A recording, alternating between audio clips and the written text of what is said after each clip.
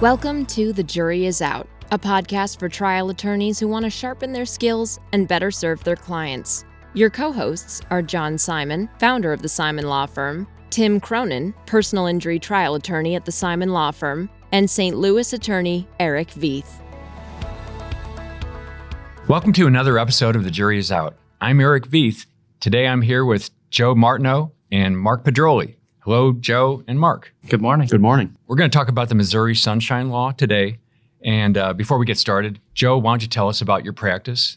Yes, I'm an attorney with Lewis Rice. I've been there since 1982. I'm a SLU, St. Louis University law grad. Pretty much for my 40 years of practice, I've been representing mainly media entities, although I do other things as well.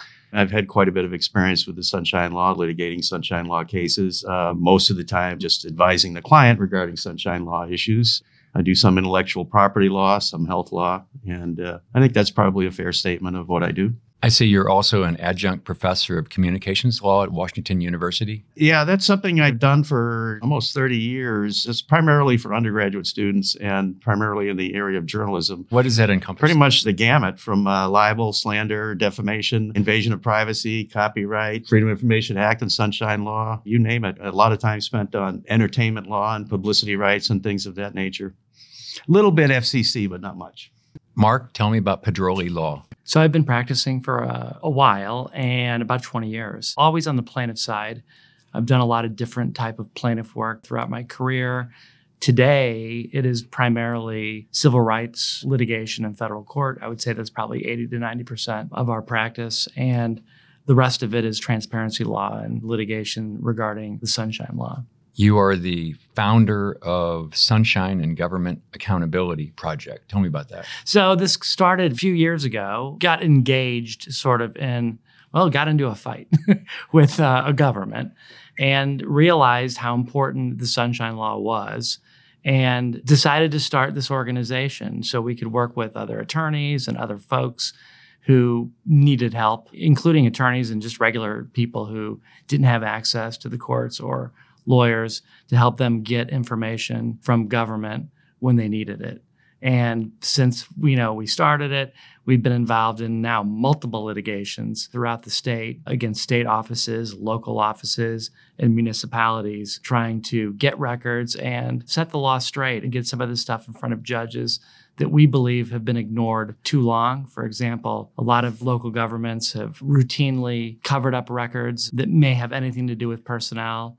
We'll argue that those records are public records, and we think that they're sort of abusing the exceptions to the Sunshine Law. So we've had great success doing it.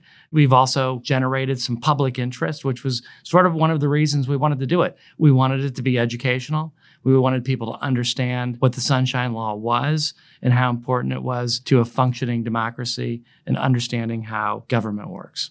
Let's do a little bit of a deeper dive on that. Government officials are considered to be our public servants. We pay their salaries. What is, and I'll direct this to both of you, the importance of statutes like this, open record statutes, to the overall functioning of a democracy? Obviously, I think it's extremely important. The media clients that I represent would not have access to much of the information which they report on and which they act as a messenger to the public about, if not for statutes like this. The statute's been in effect longer than I've been practicing. It goes back to the mid-'70s. And it basically followed the whole Watergate issue and conspiracy. And at the same time, the Federal Freedom of Information Act was enacted. I think states in general realized that access to government was important and access to governmental information is important. And the reason these statutes, I think, are especially important is that, the courts have not recognized any sort of First Amendment right of access to governmental records. So it's been incumbent upon legislatures to enact those statutes. The fundamental issue there, and I think we're dealing with that right now in Missouri legislature, they want to cut back on this statute with some legislation that's pending. What the legislature creates, the legislature can take away. Right. I think that transparency is an American value. I've lived overseas. I've seen governments that have a lack of transparency. I've lived in countries that were autocratic. I've lived in countries that would be considered a soft dictatorship where you don't have any of these laws. And the media and the press in those countries have different rights. They don't have the ability to even access the information, let alone to print criticisms of the government or the king in these countries. So I believe it's what separates us from the rest of the world. I think it's an American value. I also think that it's something that both political parties, all political parties, agree on. It's like one of the few things today where Republicans and Democrats routinely agree is they all want transparency in government. So it's fascinating to me that while you have, these rank and file Republicans and rank and file Democrats all seeking information for different reasons, but all seeking access, that at the same time, the government in Missouri is trying to scale back and take away the ability of all of these people to get these rights. And so that's part of the reason that we like to educate and talk about this, is because we believe Democrats and Republicans need to join together to prevent people who are in office, no matter what party they are, from preventing access to government records. I worked in a government office a number of years ago, and it was a frustrating situation where I ended up losing my job because I disagreed with leadership. And that has jaded me about when you go by a building that says, Department of whatever on the building, is it really doing that work? I hope so. But if one person in the neighborhood says, hey, I really want to know, they have a tool like this to say, no, I can dig in. It's like I can open the door and get in there and look around and see what's happening. You can send a letter to your political leader. Hey, please tell me something. And you might or might not get anything useful back. You can go to Q&A sessions with politicians, which are becoming increasingly choreographed. You might not get a real answer. In fact, they'll probably, if you look at the national level, they'll answer a different question than the one you asked. If they even have them at all. Yeah. I know a lot of them in my district, certainly, and in St. Louis County, don't even have these meetings at all anymore. Yeah. They call them town halls. My congresswoman, for instance, she doesn't have meetings at all. You get regular emails that basically includes what she wants you to know. And that's all that's there. And I've done this before. I've asked questions in response to those emails. I've sent her letters by electronic means, asking, what do you think about this? And what do you think about that? I just see my most recent newsletter or see my most recent email. That's all you get back. And if I could just add one thing to what Mark said, because I think it was a very good point, and I don't have the benefit of seeing other countries and how they handle it. I've always felt that in this system, the United States, and generally transparency is more evident than anywhere else, but Mark has kind of confirmed that. But with respect to his point about everybody believing in transparency, I think everybody does. At least they say they do. But it's transparency of whom? And when it's directed at you, and you said this, the agency that you work for, the governmental entity that you work for, they weren't comfortable with what you were telling them. They may not be comfortable with sharing information. And that's, I think, what drives some of this attempt that's going on to cut back on these statutes. Transparency for thee, but not for me. I guess my last suggestion for getting an inside peek into government is buy Twitter. You'll learn some things that way. It's funny, and I agree that they think that that's their interaction with the world. I'd like to talk about the Freedom of Information Act, just to mention that it's the national version of an Open Records Act, and it provides three things. Basic agency information needs to be published in the Federal Register, that other information needs to be available to the public, but then it offers also that information not falling into those first two categories that is not excluded or exempted may be obtained by filing a written request with the appropriate agency. And of course, it sounds so easy. You just send it out and here comes that package shortly thereafter. But it's just like Missouri. It's thorny. My impression from looking at accounts by other people who have tried to do this, don't hold your breath. It might not come. It might be a long time. It might take a lot of work. It might take a lawsuit. Have either of you filed a suit or have experience with FOIA? I've had some, and despite the delays that I've seen in some of the practice under the Sunshine Law and some of the practice under the Illinois equivalent, Illinois basically has a statute that's very similar to the federal statute. The delay with the federal government and making requests from federal agencies is significantly greater. And the imposition of litigation or the impediments to litigation is significantly greater. That's the only thing I would add. So the limited experience I've had with it is just, it's slow and you don't get anywhere. Yeah. And that's my experience as well. When we've submitted FOIA, it takes a lot longer. It's actually one of the comparatively good benefits of the Missouri law is sort of the 3-day rule. I mean, it obviously can be delayed, and we'll get into that, I'm sure, later for, reasonable and detailed explanations. But it does hold their feet to the fire in a way that the FOIA statute does not. I wish, that they would tweak that in order to get the turnaround on the federal documents faster, because we would all be much better informed. Obviously, if some of the national communications that you get a year and a half after the event, if you could get those a week or two after the event. That's the problem. And that's a big problem, everywhere, is that, you find out 3 years later, this guy was beaten to death, and it's on video. And now it's starting to come out quicker. A lot of police departments are getting ahead of things. But it used to be a while ago, you wouldn't know about these events for 2 to 3 years. It would come out after litigation was filed, a subpoena was served. So it took all of that to get it. And, that's wrong, and it shouldn't be that way. In Missouri, we're trying to change that. So let's turn our attention to Missouri's Sunshine Act. I assume it's named after Louis Brandeis, the Supreme Court Justice comment, the sunshine is the best disinfectant. In general, it provides public access to government meetings, and it provides public access to public records. And then we're going to pull that apart, walk through the statute, offer some guidance for those who haven't yet filed a sunshine request, much less brought a lawsuit based upon the Sunshine Act. I thought we could begin with the liberal construction provision at 610.011 of Missouri statutes. What's the importance of that? I think it's what Michael Wolff, when he was a Supreme Court justice, I think it was Geyer versus Kirkwood, said is the tiebreaker provision, that when in doubt, that carries the day. So if you've got competing arguments or competing provisions of law that could go either way, that tiebreaker decides that the records are public, because there is a presumption of access. You start with that presumption of access. So not only is the ability to get records construed broadly, but the exceptions rather are construed narrowly. So that does, grease the skids, presumably, a lot better than it might otherwise be. So let's talk about the entities subject to the Sunshine Law. And I'm just going to mention a few of those listed in the Act. Legislative bodies, executives and executive bodies, administrative bodies, judicial bodies, bodies that receive public funds, and it goes on and on and on. It even gets down to quasi-judicial bodies and quasi-public governmental bodies, which I quasi-understand by those titles. Maybe if you could each talk about the kinds of entities that you commonly deal with that you have sent sunshine requests to. We send probably a few a week, if not more. And it's typically a government, a police department, a sheriff's department, a municipality, the state agencies. Occasionally, though, there are these interesting cases, especially with where government is going by sort of outsourcing government work to third parties, where I think it's going to become more important, this determination on what a quasi or a semi-governmental organization is, whether that's sort of by state.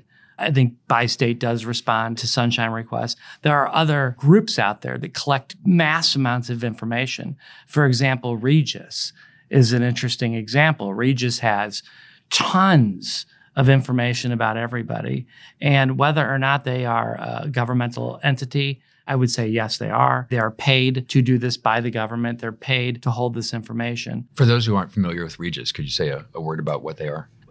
I'm trying to think what it stands for. It's an acronym. I think it's Regional Justice Information. And they essentially house all of the data that's typed into computers in jails by police. So it's a ton of data, and it's daily. And they're collecting all this information about various people. So there are questions about how they do that, what access would be provided to something like that.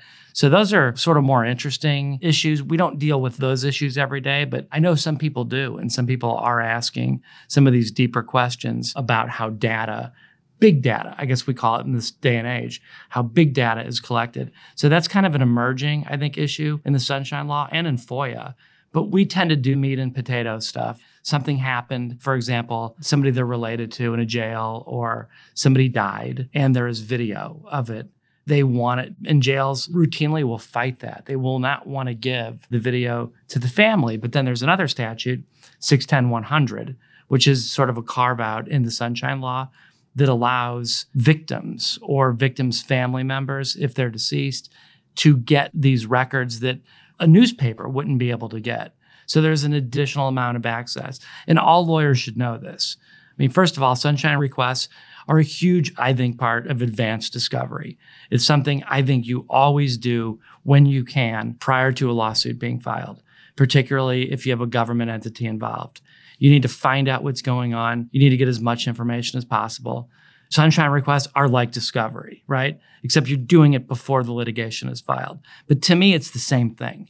And that's sort of what we do. Joe, what's your experience? Principally, my practice within the firm is in representing requesters. But my firm, and obviously we talk within the firm, my partners talk to each other, represents a number of municipalities. And so we do, advise them about the law, and hopefully we're advising them correctly and they're following the advice. In fact, if you go to our website and go to the media practice and go to publications, that's lewisrice.com. I do publish from time to time things about the Sunshine Law. I have several of them here. I once published one about 2 years ago, the 10 best ways to avoid problems with the Sunshine Law for municipal government bodies and other governmental bodies. Yeah, we do cover both sides of the street, if you will. But hopefully, because of that, we're creating a process that would satisfy the likes of the requesters, such as Mr. Pedroli here.